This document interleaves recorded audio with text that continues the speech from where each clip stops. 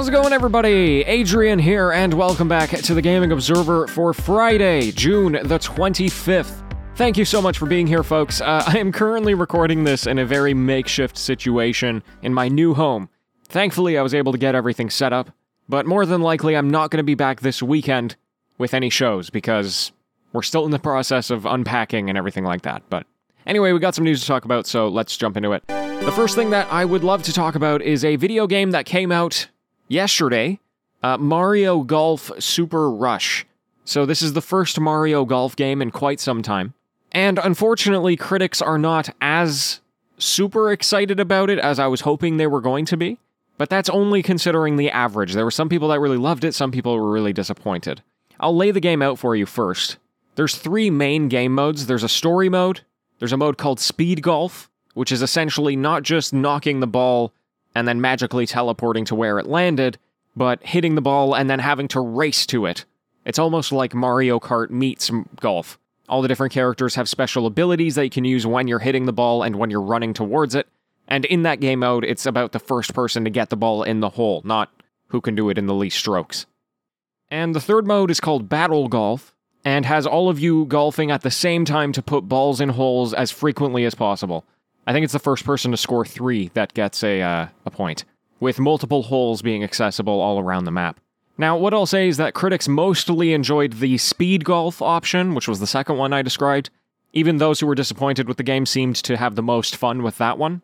Polygon even went as far as to say that they don't see themselves spending much time in the traditional golf mode, they just want to play Super Rush. And actually, Polygon in particular was actually quite high on the game.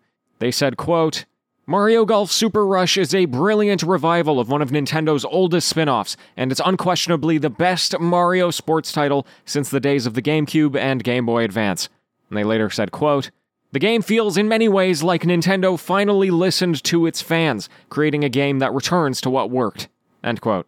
IGN, on the other hand, was particularly disappointed with the game. They gave it a 6 out of 10. And they placed this on a few things. One of them was the story mode being quite short.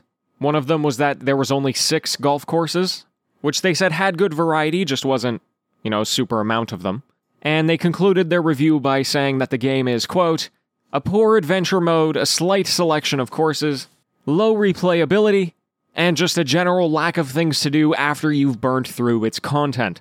Arcade golf games like this are made to be played with friends for a long time, but there just doesn't seem like enough variety on offer here to make me want to." End quote. So I'll encourage you to look at gameplay for yourself to decide if you want to buy this game. But to be honest, as somebody who loved the GameCube game, I'm probably going to be looking at this in the near future. Kerbal Space Program is going to be getting an enhanced edition for PlayStation 5 and Xbox Series X this fall. Now, Kerbal Space Program did come out on console in 2018 with full mouse and keyboard support, and so this is just an upgraded version. It'll run at 1440p, additional performance, and it's a free upgrade if you already own the game, or it'll release at $40 for new players. Now, folks, if you have any interest in space or space games, Kerbal is one of the best out there. I don't know how it would run on a controller, if that's even possible, so do some research into that. But if you're able to hook up a mouse and keyboard, that would be phenomenal. Very strong community on this game, and KSP 2 is going to be coming out sometime next year.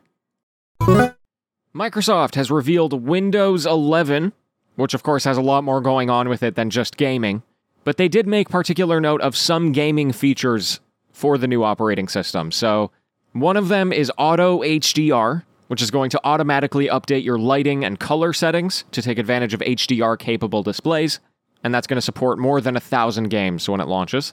It's also going to have a Direct Storage API, which will reduce load times, again, automatically, on systems that have NVMe SSDs. They also emphasized that the Xbox Game Pass service is going to be built in to Windows 11 via the Xbox app. Right now you have to use a separate app, which I'll say on Windows 10 is not that great. And kind of as an aside, they also mentioned that you're going to be able to just run Android apps through Windows 11. You can use them just like any other type of window. So, theoretically, you could play some mobile games on there if you wanted to. Or anything else that you would do on your phone. Anyway, folks, that is about all the time that I have. Thank you so much for joining me here today. It's greatly appreciated. As mentioned, I will not be back tomorrow. I'm going to be back on Monday with the news. Hopefully, I'll have a little bit more stability at that point. And until next time, happy gaming, everyone.